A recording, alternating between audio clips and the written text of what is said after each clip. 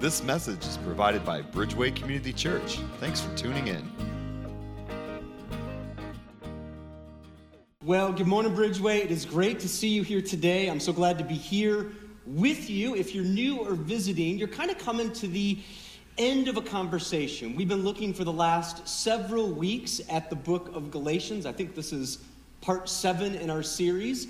And we've been trying to get our heads around this idea of the gospel, the good news of Jesus. And I just want to tell you, my hope in this series is that you would come to know the gospel, that you would know the simple and elegant message of why Jesus came, and then you would know it at such a core level that you would own it and defend it, and then would reject all other types of messages because they're really not gospels at all, and they'll lead you astray. We've been looking at this book, and if you've been with us through this series, you've kind of picked up on the fact that, hey, this is about church life. This is about how I live in a community of faith, and that's exactly how this book, this letter, was written. It was written actually to a region called Galatia. Scholars are a little mixed, but they think there was probably not one, but maybe 6 or even 8 churches that were gathering, just like we are today, to hear these words. And again, we're going to dig right in this morning. So if you got a Bible, I would love for you to turn to Galatians chapter 5. If you don't have a Bible, or if you don't have a Bible app, I want to give you a gift this morning. I haven't said this in a while, but we believe that God's Word is the most important thing in your life, and we actually want to give you a gift. I want to give you a Bible. If you don't have a Bible, or if you don't have a modern translation, if you just kind of reach the seat pockets in front of you on those racks, you'll find a Bible. If you don't have one, you can take one home. Merry Christmas, our gift to you this morning. So, as you're finding your way to Galatians chapter 5, let me give you, another gift this morning. It's a bit of a factoid. I actually found it hard to get anything done this week once I learned this. And here it is. Did you know that squirrels can fly? Seriously. Like, one squirrel in particular, the red squirrel, can fly. Check this guy out. Here's where all the puns come in. This is nuts, right? Like, check this out. This is incredible. Look at this. You got this next guy. It's kind of like superhero ninja squirrel. And then you've got this next one, very biblical. This is the walk on water squirrel. I like this one, kind of dueling squirrels who did it better. And then this one's for all my CrossFit friends in the back here. You got to kind of wait for this one. Check this out. You've got clean and jerk right there. Nailed it, right? Just nailed it. I love this. In fact, these are high-res photographs. These aren't AI generated or anything like that. Some of you are probably sitting here this morning wondering, why is he talking about squirrels? What on earth does this have to do with the book of Galatians? I'll be honest, probably not very much, but I love this and wanted to share it with you. I was led by the Spirit to show those images, and maybe, just maybe, there's something we can learn from that little squirrel. I think in a lot of ways, we come to the Christian faith, we come to a book like this, Galatians, and sometimes we just gotta take flight with our faith.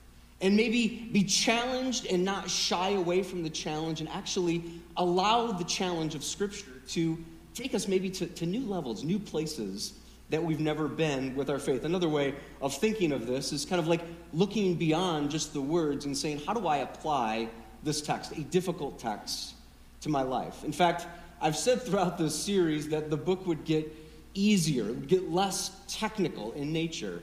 That doesn't mean that the message gets easier. In fact, I think this message is one of the hardest, and yet at the same time, one of the most important messages we could learn from this little book. In fact, as a church, I know so many of you are new to our community. I want to just tell you that why we exist, we're here to help you, to transform you from being a spiritually hungry person to being a fully devoted follower of Jesus Christ.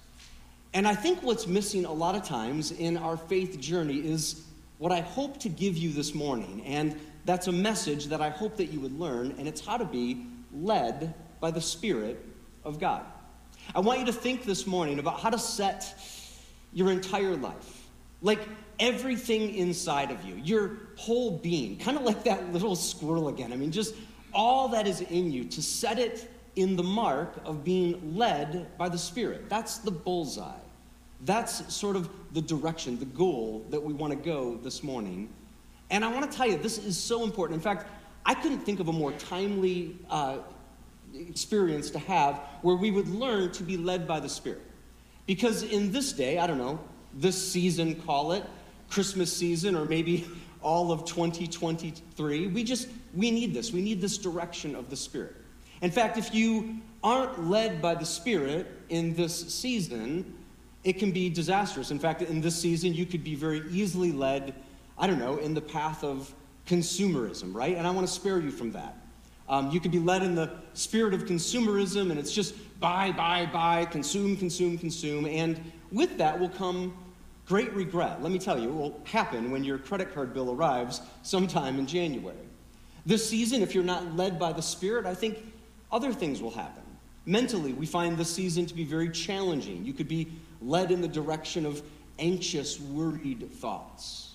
Or this season could be full of just maybe difficulty or depression. Or maybe you come upon the holiday season and you start having this reminder of grief and loss and people that aren't with you at those holiday celebrations. I got to tell you, I think we need this message now more than ever to be led by the Spirit of God. And this is exactly the aim of this book and our author, the pastor, Paul. He is working really hard as a pastor over these churches, 6 or 8 of them, to get them to understand that your life can have so much more meaning and purpose if you allow it to be led by the Spirit of God. In fact, he would say at one point that he's in pain till they learn this, right? Do you remember that? He said that he's in the pains of childbirth until Christ is formed in them. That's his hope, and that's my hope as well. I've been reading this book and kind of just picking up on how, really, although the times have changed, the things happening in the church and in our lives really are no different than 2,000 years ago when Paul wrote these words. In fact, I read about this church, and I think in a lot of ways it's no different than, I don't know, any church in West Michigan or this church specifically. It's full of really good people. And then in this church, in these churches in Galatia, a couple of bad apples, right? It's really good people who started off well. Paul knew them. He saw them give their life to Jesus. He probably baptized many of them. He saw them get into God's word, start learning, start growing. They were showing up for worship services. They were attending. They were giving faithfully. But then something happened. Those bad apples, right? Because where there are sheep, there will always be wolves. And these wolves started to kind of share this other alternative message. Oh, it's not, that's so 33 AD, right? Like, you need this new way of thinking. You need Jesus, and you need the customs of the Jewish faith. And Mike talked last week about how these false teachers would cut in on, start getting people to obey alternatives to the truth of God. And it's literally killing people's faith. They're getting them to buy into the fact that they need to follow rules like you have to be circumcised, or you have to eat certain food, certain clean food. And while circumcision isn't a concern for us today, or kosher-oriented foods, we have other ways in which we add to the gospel of Jesus. We add our own rules. I don't know, I've grown up in West Michigan, and I've grown up in the church, and you could at times maybe get bought into thinking, well, a certain denomination is the premier, the right denomination. And I don't know, my mother-in-law would always say, if you're not Dutch, you're not much, right? That's kind of a saying in West Michigan. And a lot of times that comes kind of from this, Reformed or Christian Reformed thinking. We do other things, though. We say, well, it's got to be, maybe we got to worship in a certain way. You can love Jesus, but you got to worship liturgically, right? Like, you got to follow this order. Or you've got to be very charismatic. You're not really a follower unless you're charismatic with your worship. Or you have to pray a certain way. And Paul kind of steps in and he says, these are rules. And I believe that rules lead to religiosity, and religiosity just leads to self-righteousness. So Paul says, as their pastor, knock it off. You've got this new faith. You've got this new freedom. Don't allow someone else to cut in on you. And now this morning, he's going to add to that kind of this direction, this way in which you can be led by the Spirit of God. Now, before we read from Galatians chapter 5, I just want to be very honest in saying all this week, I've been thinking about how large of a topic this is, the doctrine of the Holy Spirit, right? Like, it's It's unfair to think that we will do much more in the next 20 minutes than scratch the surface on this topic. But I do hope that God uses this and allows this to kind of be the seed that brings you into this closer and deeper relationship through the Spirit of God. So, I want to show you this morning how to be led by the Spirit, and we're going to start in Galatians chapter 5, starting in verse 16. Paul says, "So I say, walk by the Spirit, and you will not gratify the desires of the flesh. For the flesh desires what is contrary to the Spirit, and the Spirit what is contrary to the flesh. They are in conflict with each other, so that you are not to do whatever you want. But if you are led by the Spirit, you are not under the law." Now let me just pause here for a moment. I can't spend a lot of time here, but these opening verses actually give us the foundation for how to be led by the Spirit. And like a lot of the stuff in the book of Galatians, it requires a little explanation. In fact, I need to define a few of the terms that he uses here. The first thing he says, walk by the Spirit. Now, this word walk would better be translated as more of a word like behave. Behave in a way that is honoring to the Spirit of God. Now, he uses the word walk here to give us this image of walking with the Spirit, but I need you to think of it as walking with the Spirit is actually a behavioral activity, right? Now, I love a good walk. I love to take my little dog, Luca, for a walk. I love to go for a hike in the woods. But let's just be honest. Running is the most God-honoring thing you could do, right? I mean, I know there are some of you out here, every time I mention the word running, you're like, I love running. Preach on it, Pastor. And then there are others of you who hate those of us who love to run. So I know how that goes, but let me just tell you, I looked it up. In fact, Pastor Mike preached one of my favorite verses last week, verse 7 in this chapter. You were running a good race. I just took kind of a chance and I looked up the word run in the Bible, mentioned some 65 times in the Bible. There you have it. It's biblical. You're welcome. I'll move on now, I promise. So.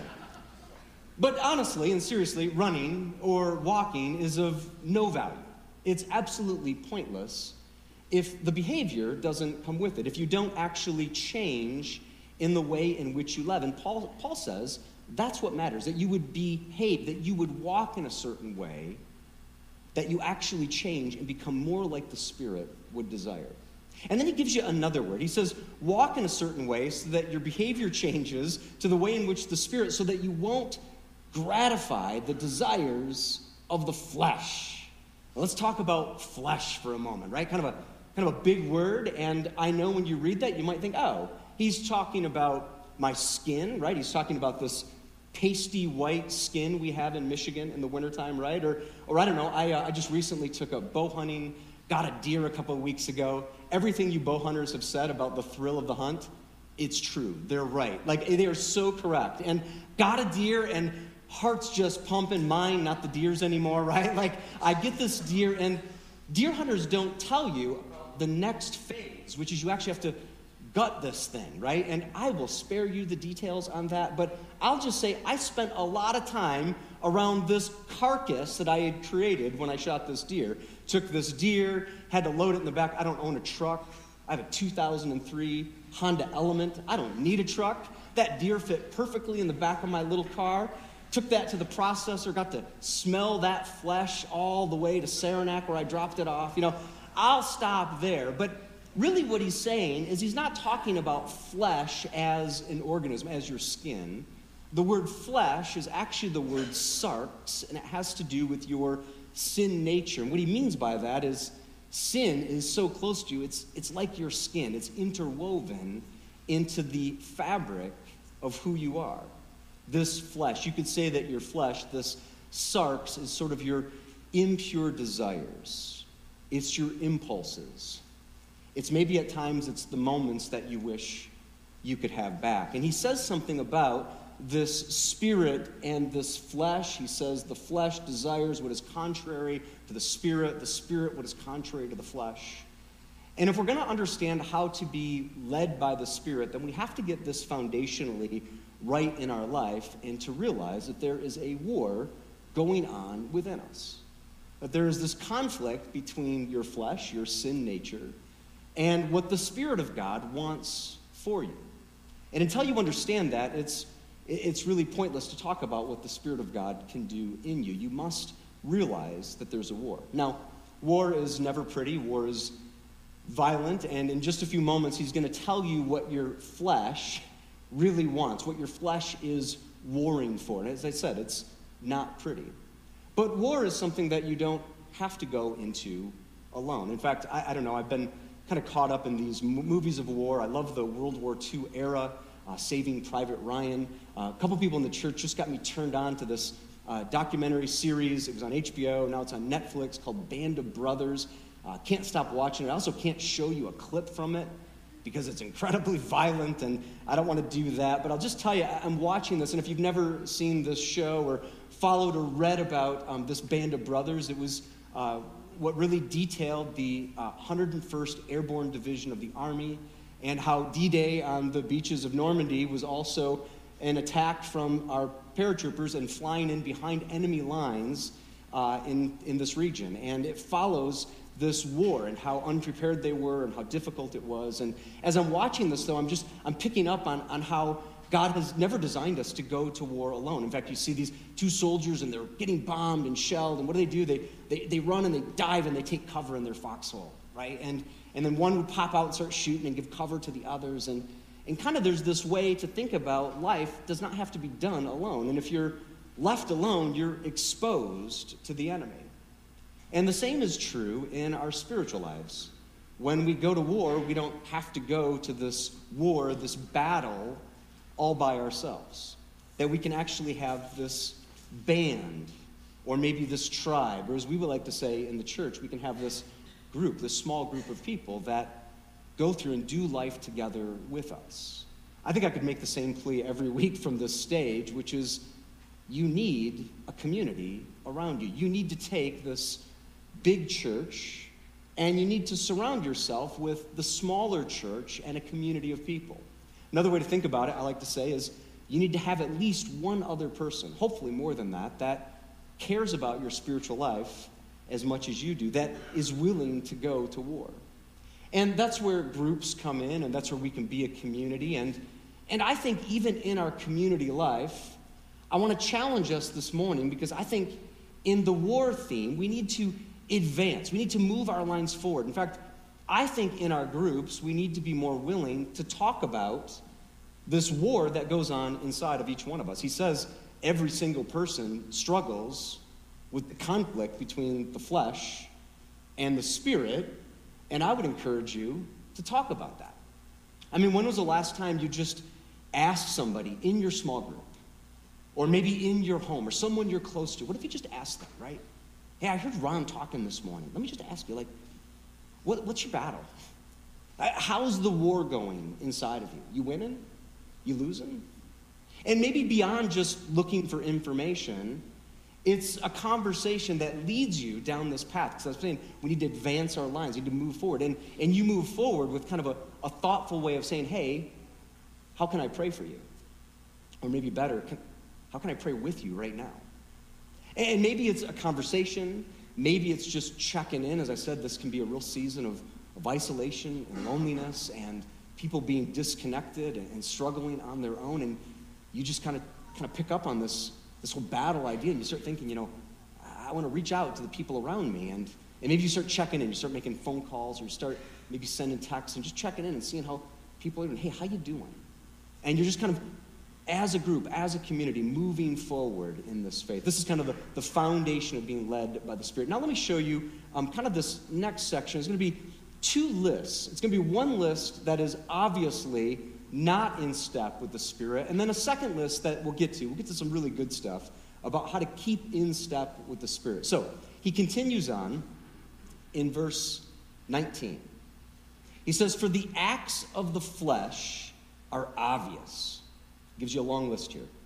Sexual immorality, impurity, and debauchery, idolatry and witchcraft, hatred, discord, jealousy, fits of rage, selfish ambition, dissensions, factions and envy, drunkenness, orgies, and the like. Who else needed a break right there? Needed a break, right? I warn you, as I did before, that those who live like this will not inherit the kingdom of God.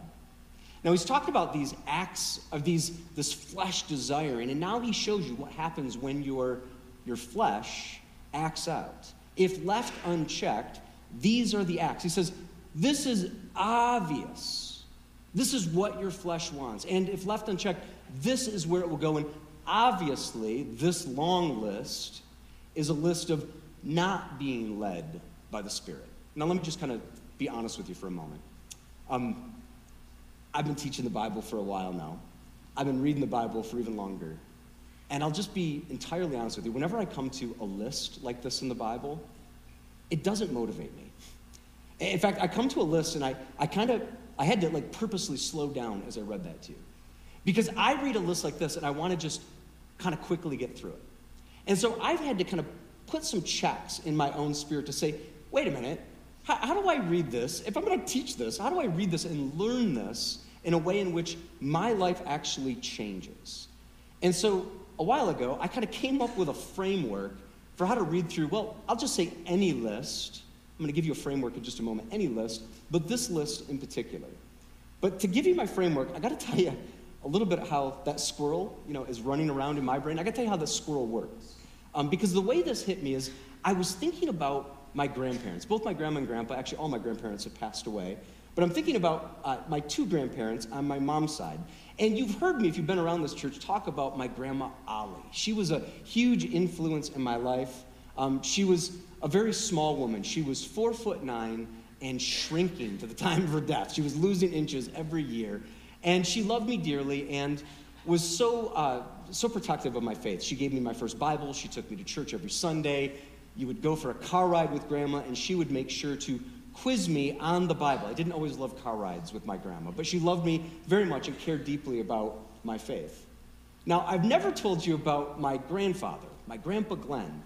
And the reason being is, and they were divorced, mind you, for most of my adult life, but my grandfather was the polar opposite of my grandma. In fact, my grandfather was a very large figure. I'm not exaggerating, like 330 pounds and growing to the time of his death. And Grandpa, he never asked me a question about my faith, and I never had to worry about Bible quiz time in the car with him.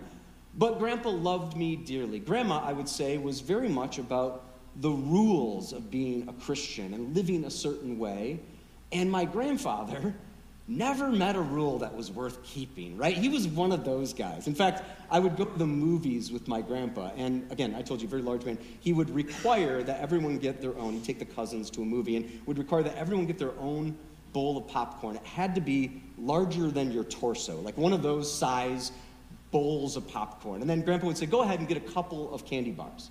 A couple of candy bars? Like he'd say, yeah, like no more than 3, right? Like giant size. I always would go home from the movies with a terrible stomach ache. My grandpa was kind of the opposite.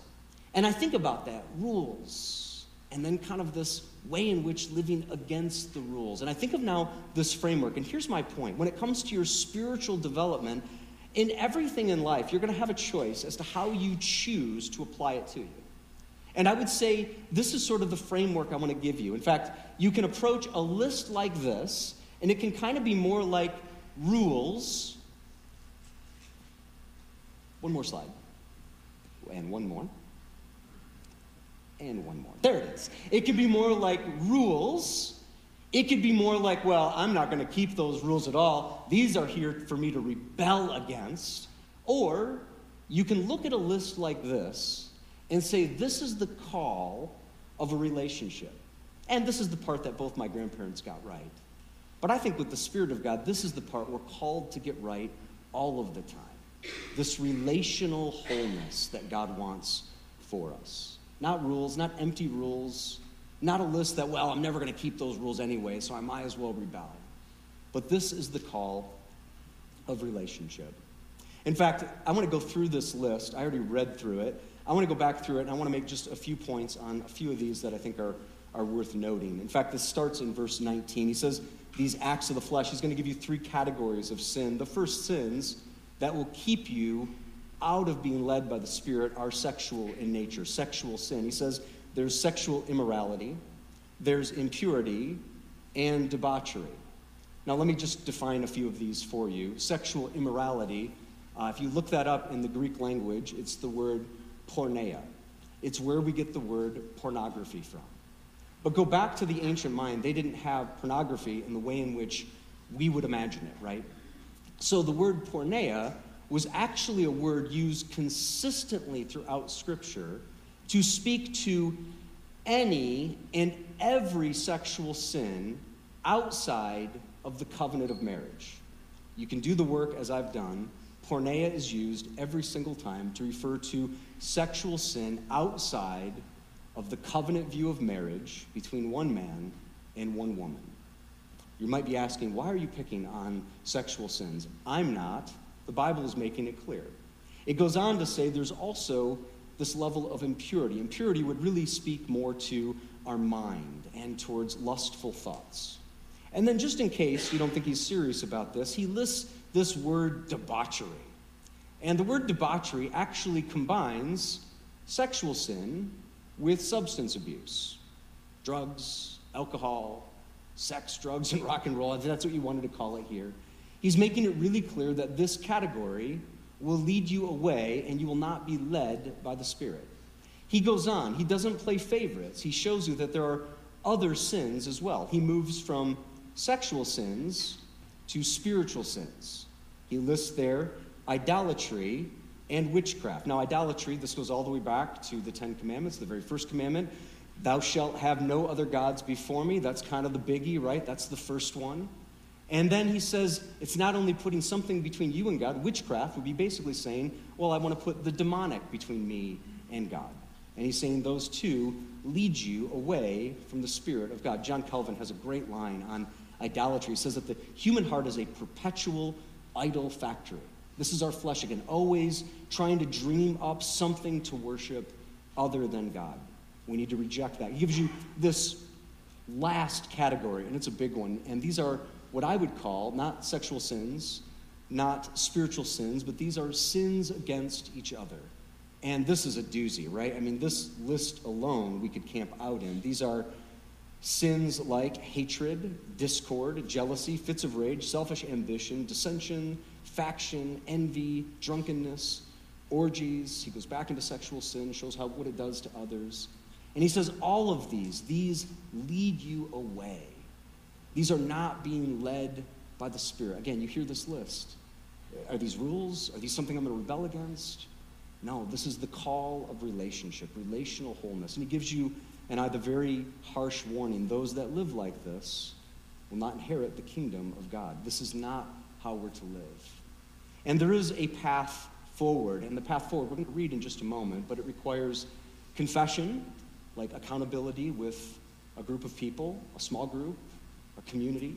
It requires repentance, turning from those ways, and then following and keeping in step with the Spirit. Look at what he says about this next level. This is what's possible with the Holy Spirit in our lives. Finishing up in verse 22. He says, but the fruit of the Spirit is love, joy, peace, forbearance, which is patience, kindness, goodness, faithfulness, gentleness, and self-control. Against such things there is no law. Those who belong to Christ Jesus have crucified the flesh with its passions and desires. Since we live by the Spirit, let us keep in step with the Spirit. Again, here's a list, and the same framework applies. Are these rules to follow? No. Are these things, well, I'll never follow all of these, so I might as well just not even try? No. This is, again, the call of relationship and the Spirit of God nudging, wooing, calling you back to what wholeness looks like in Him. Just one comment I want to make on this is it's the fruit of the Spirit. And I've heard people, Christians, well-meaning Christians over the year, talk about it, but they like to add a little S at the end of this. They like to make it plural, right? Because it's a big, long list of love, joy, peace, patience, kindness. And so we'll get in this habit of calling it the fruits of the Spirit. And it doesn't say that.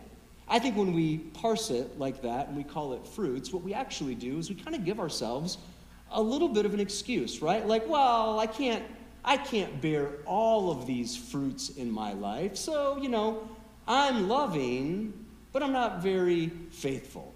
Or I'm joyful, but it's really just a shell. I don't have a lot of peace in my life. And what I would say to you this morning is this list isn't like something you get to pick from. This is what's possible with the Spirit of God leading your life. All of this fruit, all of it.